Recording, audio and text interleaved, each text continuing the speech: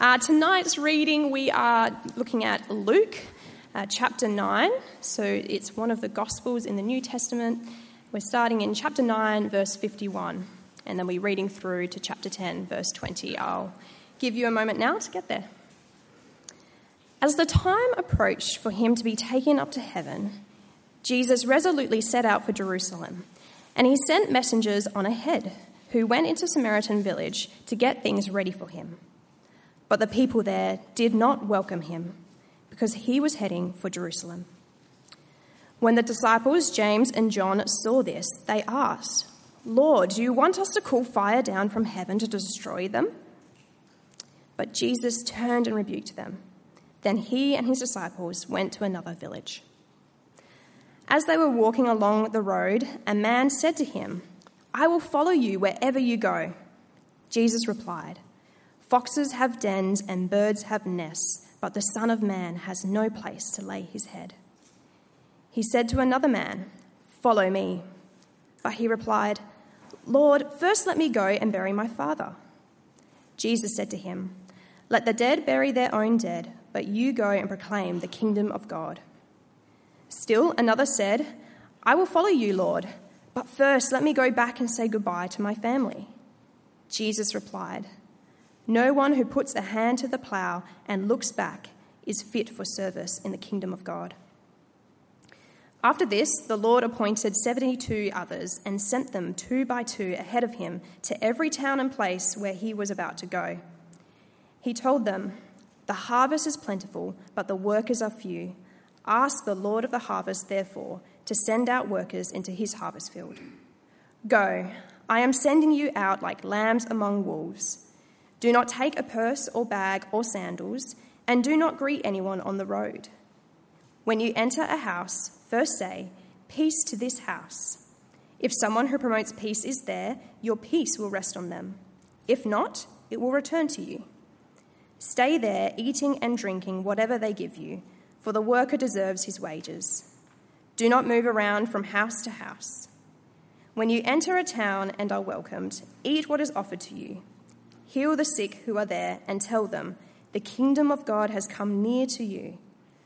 But when you enter a town and are not welcomed, go into its streets and say, 'Even the dust of your town we wipe off our feet as a warning to you.' Yet be sure of this, the kingdom of God has come near. I tell you, it will be more bearable on the day of Sodom than for that town. Woe to you, Chorazin! Woe to you, Bethsaida! For if the miracles that were performed in you and have been performed in Tyre and Sidon, they would have been repented long ago, sitting in sackcloth and ashes. But it will be more bearable for Tyre and Sidon at the judgment than for you. And you, Capernaum, will you be lifted to the heavens? No, you will go to Hades. Whoever listens to you listens to me. Whoever rejects you rejects me. But whoever rejects me rejects him who sent me." The 72 returned with joy and said, "Lord, even the demons submit to us in your name." He replied, "I saw Satan fall like lightning from heaven. I have given you authority to trample on snakes and scorpions and to overcome all the power of the enemy. Nothing will harm you. However, do not rejoice that the spirits submit to you, but rejoice that your names are written in heaven." Well, I'm very excited that as uni semester kicks off, we're starting a new series in the Gospel of Luke. Over the next 12 weeks, we're going to work through the book of Luke and look again more closely at Jesus and how he shapes our lives today. Last year, if you're with us, we worked through Luke chapters 1 to 9.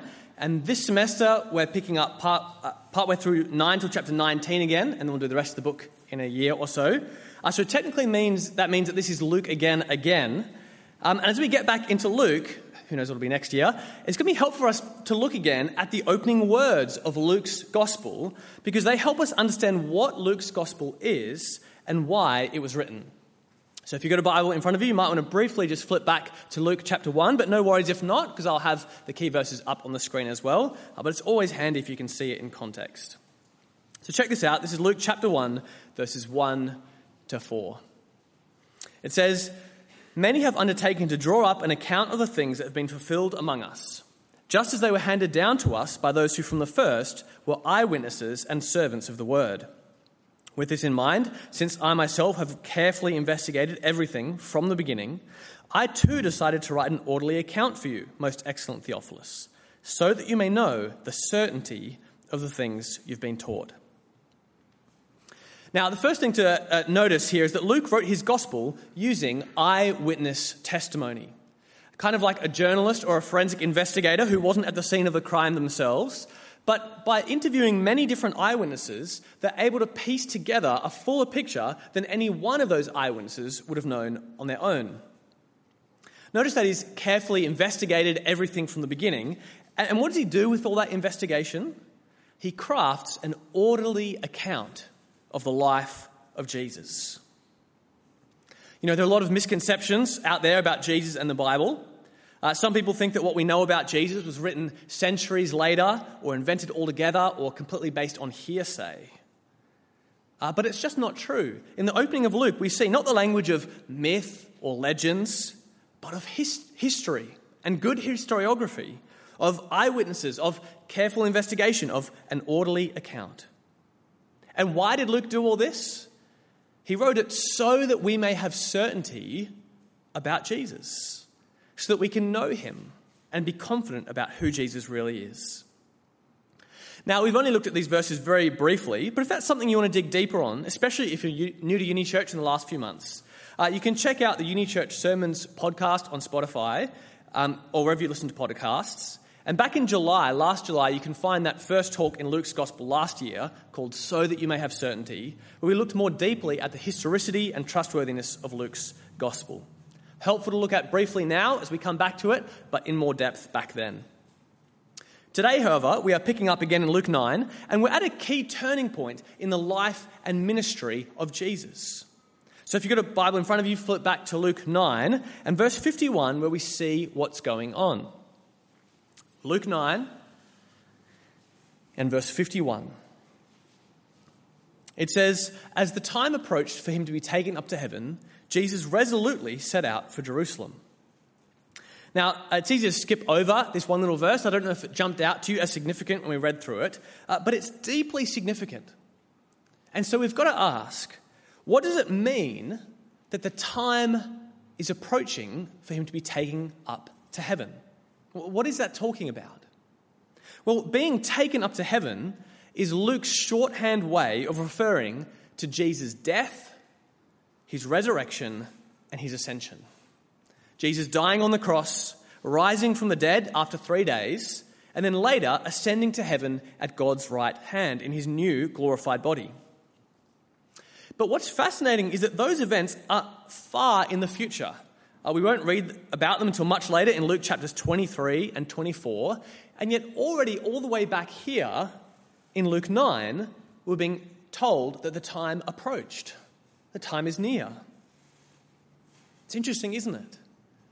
There's so much that Jesus is going to do in the coming chapters of healing and teaching and all these different things. But what this is showing us is that the shadow of the cross lies over every part of Jesus' ministry. This is reminding us that, yes, Jesus did a lot of teaching, but fundamentally what Jesus gives us is not good advice, but good news. You know, a lot of people think that Jesus mainly came to give good advice. Be a nice person, love thy neighbour, be good. But that's not what Jesus came to do. Jesus didn't come to tell us how to live a good life. He came to live the good life that you and I could never live on our own. He came to live that perfect life and yet die on the cross in our place as a substitute, as an exchange. And because Jesus died and then rose again, conquering death, it means that anyone who trusts in him can be forgiven. It's a great exchange, a great swap. He takes from us, what does he take? He takes our messed up, sinful lives onto himself and pays the penalty in our place. And what does he give us in exchange? He gives us his perfect righteous life so that we can be right with God and live forever. That is not good advice. That's good news. Jesus didn't just come to teach us, he came to save us. You know, imagine you got caught in a rip down at Cottesloe Beach and it dragged you way out to sea, way further, and it keeps pulling you out and pulling you out. In that moment, you don't need a swimming teacher.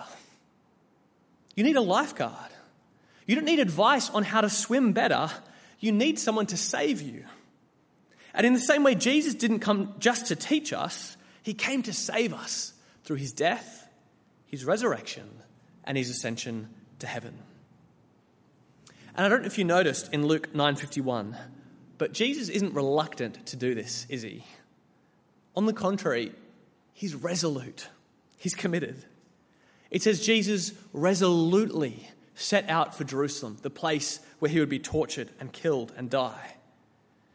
Jesus is focused. He knows what his mission is. He's not reluctant. You know, sometimes we can feel so much shame and guilt, and we think, surely God doesn't really, sure he has to kind of love me, but he doesn't like me. Sure, Jesus kind of, I guess I have to save us. No. Jesus isn't reluctant to save us. Jesus is resolute. He's committed. That's what he wants to do. So when you ever feel shame, when you ever feel guilt, know that Jesus is resolutely committed to saving you. And then, as Jesus resolutely sets his face for Jerusalem, that sets up this passage that we're looking at. But along the way, in the rest of our passage tonight, Jesus meets 4 different groups of people. So if you sum it up, Luke 9:51, Jesus is resolute in his mission to save.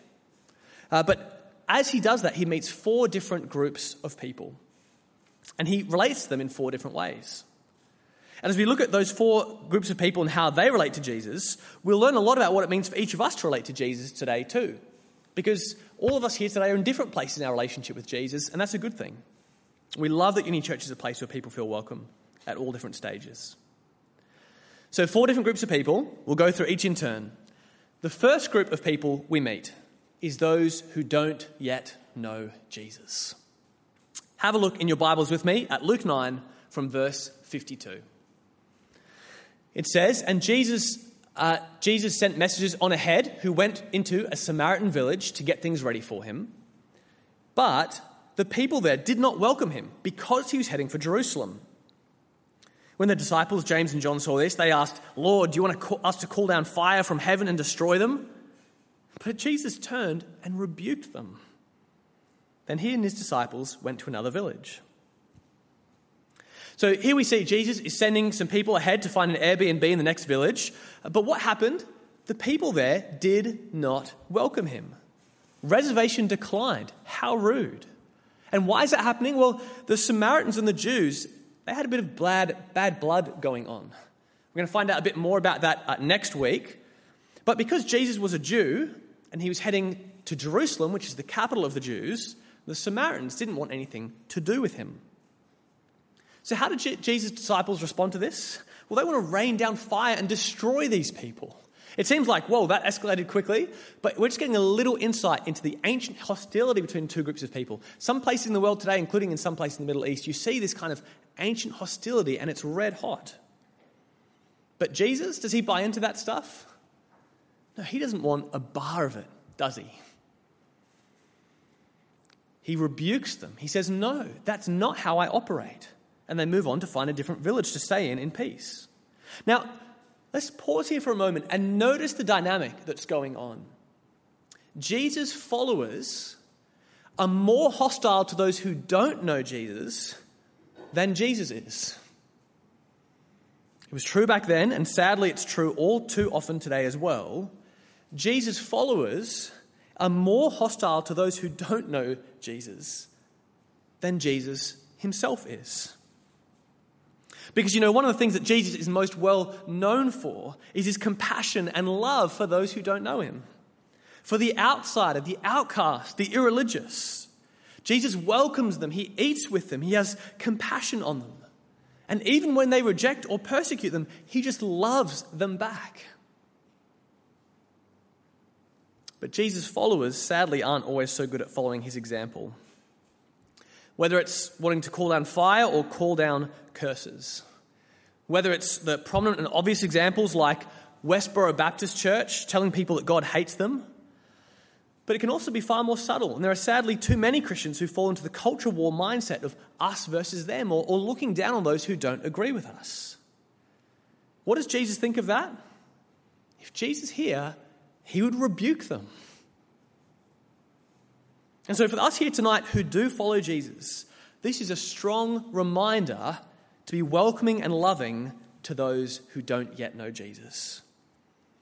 I must say one of the things I love about Uni Church is that it's not just a place for settled believers, but also a place for doubters, for skeptics, and for those who are curious about Jesus. It's a place that for those who don't yet know him can feel welcome to come and just check him out and find out more about him. It's one of the reasons that we have question time here at Uni Church. Not after every service, but we try to do it when we can. There'll be one at the end of the service tonight as well. We want to invite those questions and let this be a place where people can wrestle with this stuff, and feel free to do that. It's also one of the reasons that we have switched to doing Q&A by text as well. Because let's be honest, it can be scary to stick your hand up in front of 150 people and share your doubts or questions. We want to help people feel safe to do that and to be honest. Now, of course, we don't do all this perfectly, but my prayer is that we as a Uni Church family would increasingly follow Jesus' example in showing compassion and welcome to those who don't yet know him. So that's the first group of people. How does Jesus interact with those who don't yet know him? He shows them compassion and welcome. And that brings us to the second group, those who want to follow him. In chapter 9, verses 57 to 62, we meet not one but three people who are on the cusp of starting to follow Jesus. Now, I'd love it if we had time to dig into all three, but because of how much ground we're covering tonight, we're just going to focus on the second person, because it's the most difficult, I think, of the three, and also because it demonstrates Jesus' overall point across the three as well. So have a look in your Bibles with me at Luke 9, verses 59 to 60. Jesus said to another man, "Follow me." But he replied, "Lord, first let me go bury my father." Jesus said to him, "Let the dead bury their own dead, but you go and proclaim the kingdom of God." Now, at first, this seems pretty harsh, doesn't it? This man's response to Jesus' request to follow him, it seems pretty reasonable. If his dad is dead, why can't he just quickly go bury him and then follow Jesus right after? But it's helpful to know a bit of background here. We tend to assume that this guy's dad is dead because of our cultural context. It affects the way we read it. But a number of scholars point out that his dad most likely isn't actually dead yet. Because in their culture, with Jewish burial customs grounded in the Old Testament, you had to bury the deceased person that same day. So if his dad had already died, he wouldn't be out on the roads travelling with Jesus. He would be back with his family preparing for the burial. So hard to know for sure, but most likely his father isn't dead, but elderly. And this man's talking about a delay of, who knows, perhaps weeks or months. First, let me make sure this is all sorted with my family, and then I'll follow you. He's saying, Jesus, I do want to follow you, but I've got a few other priorities I want to take care of first. Similar dynamic going in the third person as well. But Jesus is saying it doesn't work that way. Following Jesus isn't a hobby that you can slot in somewhere on your list of priorities. Jesus is saying that following him requires undivided loyalty and needs to come before everything else, even good things like family. And it's a striking contrast to what we saw earlier in Luke's gospel last year. In Luke 5, Jesus makes that exact same request, follow me, to another person. Luke 5:28. After this, Jesus went out and saw a tax collector by the name of Levi sitting at his tax booth. "Follow me," Jesus said to him, and Levi got up, left everything, and followed him. It's a striking difference, isn't it? Exact same request, but two very different responses. One dropped everything and followed Jesus. The other said, "Yeah, but I've got some more important things to do first." You know, I've met a lot of people on campus who say, "Yeah, I might investigate Jesus, but first I want to get through uni and get through work and climb the ladder a bit and live a bit. Jesus sounds interesting, but I've got some other important things I want to do first, and then maybe I'll follow him." But Jesus says that it doesn't work that way. If that's your approach, then you haven't come to grips with who Jesus really is. Jesus either comes first in our lives, or we're not really following him at all. As missionary Hudson Taylor put it, Christ is either Lord of all, or he is not your Lord at all. Jesus is either in charge of every part of our lives, or if not, then it's really just us who are calling the shots and not him. Picking and choosing like a smorgasbord, but we're still in control. And so it's worth asking, that's a reminder for those here tonight who may be considering following Jesus, but it's also a reminder for those who are following Jesus. It's worth asking, is there something in your life that is holding you back from following Jesus fully? Is there something that is dividing your loyalty and your heart and your affection? And as you look at your life, when it comes to choosing between growing in my relationship with Jesus or this other thing, actually this other thing kind of tends to win. Is there something that's taken center stage, maybe subtly at first, but powerfully, that you've started to live for and treasure, and that's having a bigger impact on how you live than Jesus is? If so, Jesus' words here are a call for us to let go of whatever is holding back and follow him fully with undivided loyalty. For those who want to follow him, Jesus calls for undivided loyalty. And that brings us to our third group of people, those who reject Jesus. Now, in the opening verses of chapter 10, which come just after what we've read, Jesus sends out 72 people ahead of him, similar to what happened in 9:52 to 56, but a few more this time. And verse 1 says they're to go to each place that Jesus was about to visit to prepare the way. They're to proclaim the kingdom of God has come near in the person of Jesus. God's king has arrived.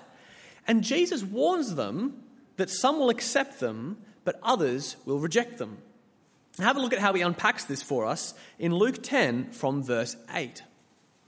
Jesus says, "When you enter a town and are welcomed, eat what is offered to you. Heal the sick who are there and tell them the kingdom of God has come near to you. But when you enter a town and are not welcomed, go into its streets and say, even the dust of your town we wipe from our feet as a warning against you. Yet be sure of this, the kingdom of God has come near. I tell you," Jesus says, "it would be more bearable on that day for Sodom than for that town." Now, here we see Jesus warning us about how serious it is to reject him. We saw earlier that Jesus came to save, but it's also true that at his second coming, he's coming to bring final judgment, to right every wrong, and to give each person perfect justice according to how they've lived. Now, that is deeply good that Jesus is coming to bring justice. You know, we live in a world that's longing for justice, but it's also deeply confronting. Because if you're anything like me, I've committed a lot of injustice in my life. And so in his love, Jesus warns us because he wants us to turn to him before it's too late. So that instead of getting what we deserve, we might find mercy in him and his death in our place. And this is important to balance and fill out what we saw earlier. We saw earlier that Jesus is compassionate and kind and welcoming to those who don't yet know him. And that is absolutely true. But don't mistake Jesus' kindness for weakness. Jesus is welcoming, but he is not weak. Jesus is compassionate, but he is not a pushover. Jesus is patient, but if we choose to continue in rejecting him, the consequences are very real. And so if you're here tonight and you're not yet following Jesus, we're so glad you're here. And we hope that these words of Jesus are a reminder that you're welcome to keep investigating Jesus and keep getting to know him. But it's also a warning against sitting on the fence forever. You know, atheism was all the rage about 10 years ago, but interestingly, statistics show that atheism is on the decline. And it's become much more common, indeed much more fashionable, for people to describe themselves not as atheists, but as agnostic. Atheism is the belief that there is no God.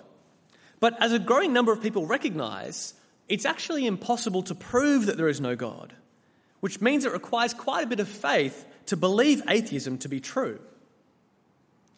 But agnosticism is different. Instead of asserting that there is no God, agnosticism says we can't know. It says we can't know if there is a God or not. That's what it means to be agnostic. We can't know. And in many ways, that's a positive change. It often represents a bit more humility, a bit more awareness of epistemology and how knowledge actually works. And it's recognizing that atheism can't actually be proved. So agnosticism can be a lot more open-minded. But not always. One of the dangers of agnosticism is that instead of being a posture of humility in a genuine pursuit of the truth, it can become a cloak for not having to deal with the big questions. Because atheism, the more you dig into it, faces some frankly insurmountable issues. The origin and fine-tuning of the universe, objective morality, the existence of real meaning and purpose, the reality of consciousness and free will. An atheist doesn't have good answers to those questions. But an agnostic can just shrug their shoulders and say, who can know? And so the guise of being open-minded can sometimes just be a cloak for sitting on the fence while functionally continuing to reject Jesus and live without him. But as G.K. Chesterton wrote, merely having an open mind is nothing. The object or purpose of opening the mind, as of opening the mouth, is to shut it again on something solid, as we're going to do over dinner tonight. Just like we open our mouths to eat something substantial, the purpose of an open mind is to earnestly pursue the truth, to land on something solid, a worldview that can actually make coherent sense of reality. And so if you're not sure about Jesus, keep investigating. Come to him with an open mind, but don't sit on the fence forever. Jesus is welcoming, but he's not weak. He came to save, but he's also returning one day to judge. And so if, like me, you know you're a sinner and you know that Jesus is a saviour, then even right now in your heart, reach out to him and say, Jesus, I'm sorry for rejecting you. Please forgive me. Help me to trust you and walk with you. Even a simple prayer like that, you can say that to him right now. And Jesus is more than willing. He's not reluctant. He's resolved. He's resolute. He's more than willing to forgive you, to cleanse you, and to bring you into new life with him.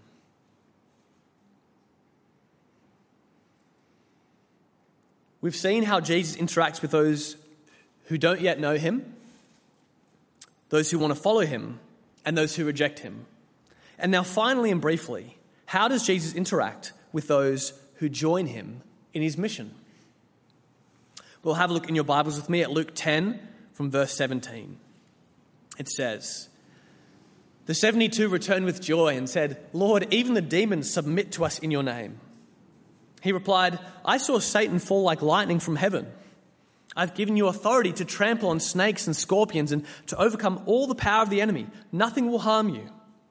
However, do not rejoice that the spirits submit to you, but rejoice that your names are written in heaven.'" So the people who sent Jesus out to join him in his mission return to him, and how are they feeling? They return with joy. And what are they excited about? Well, they're excited that even the demons submit to him. Now, that's something that jumps off the page, doesn't it, for us modern Western readers, because we're not used to seeing much talk about demons and that kind of thing. And so it's worth noting that Satan and demons don't actually come up that often in the Bible, not as often as you might think. But there's a significant uptick in demonic activity during the earthly ministry of Jesus. And why is that?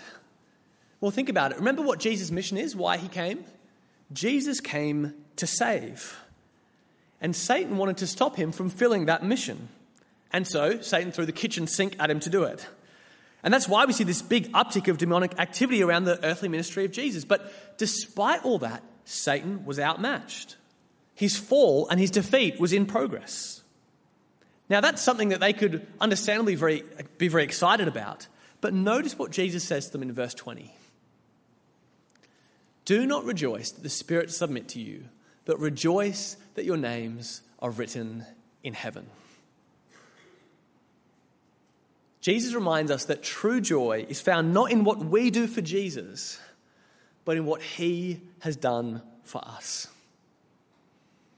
True joy is found in the reality that because Jesus died and rose again, our names are written in heaven when we trust in him. The moment we throw ourselves upon Jesus, we're part of his family now forever. And that, I've got to say on a personal note, that is such a good reminder and encouragement for me.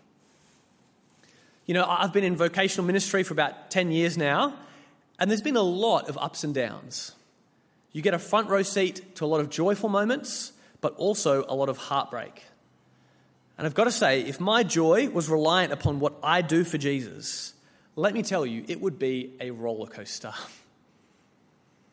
But if it's based not on what I do for Jesus, but on what he's done for me, that because of Jesus' blood, my name is written in heaven, that is a joy that circumstances can never take away, even when things are going horribly. That is an immovable rock, a foundation to build your life and your joy upon. So personally, that's a big encouragement for me, but Uni Church, I hope this is an encouragement for you guys as well. In God's kindness, there are so many of you who are joining Jesus in his mission here at Uni Church. Students and workers labouring in the gospel to make disciples together. Hub leaders, youth leaders, kids leaders, all of you who are serving on hospo and music and AV and a bunch of other ways to make these Sunday gatherings happen. All of you who are serving in informal ways, just looking out for others in conversation and encouraging them in Jesus and looking out for someone who might be new. All of that, big or small in our eyes, is big to God. And all of that is joining Jesus in his mission. And Uni Church, I honestly can say that I rejoice in that. I rejoice to see the ways that you serve. But you know what's a far deeper cause for joy? By the blood of Jesus, your names are written in heaven. True joy is found not in what we do for Jesus, but in what he has done for us. And that's a joy that can never be taken away for us. So Uni Church, I'm excited for another year of life together. Here tonight, all of us were in different places with Jesus. Some of us have been following him for a long time, some of us just checking him out for the first time. But wherever we're at, my prayer is that we will discover that Jesus meets us where we're at, and that we would all discover, perhaps for the first time, or perhaps more deeply, the joy of knowing Jesus. Let's pray together for that now.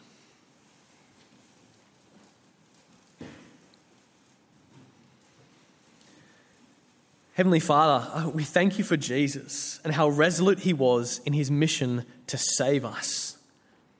Through his death in our place, his resurrection from the dead, and his ascension to heaven at your right hand. Father, we thank you that Jesus meets us where we're at.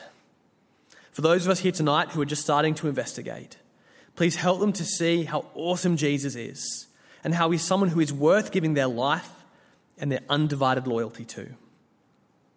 For those who are rejecting Jesus, help them to heed his warning and turn back to him to find life. And for those who are joining Jesus in his mission, week by week, day by day, please help us to find our joy not in what we do for Jesus, but in what he has done for us.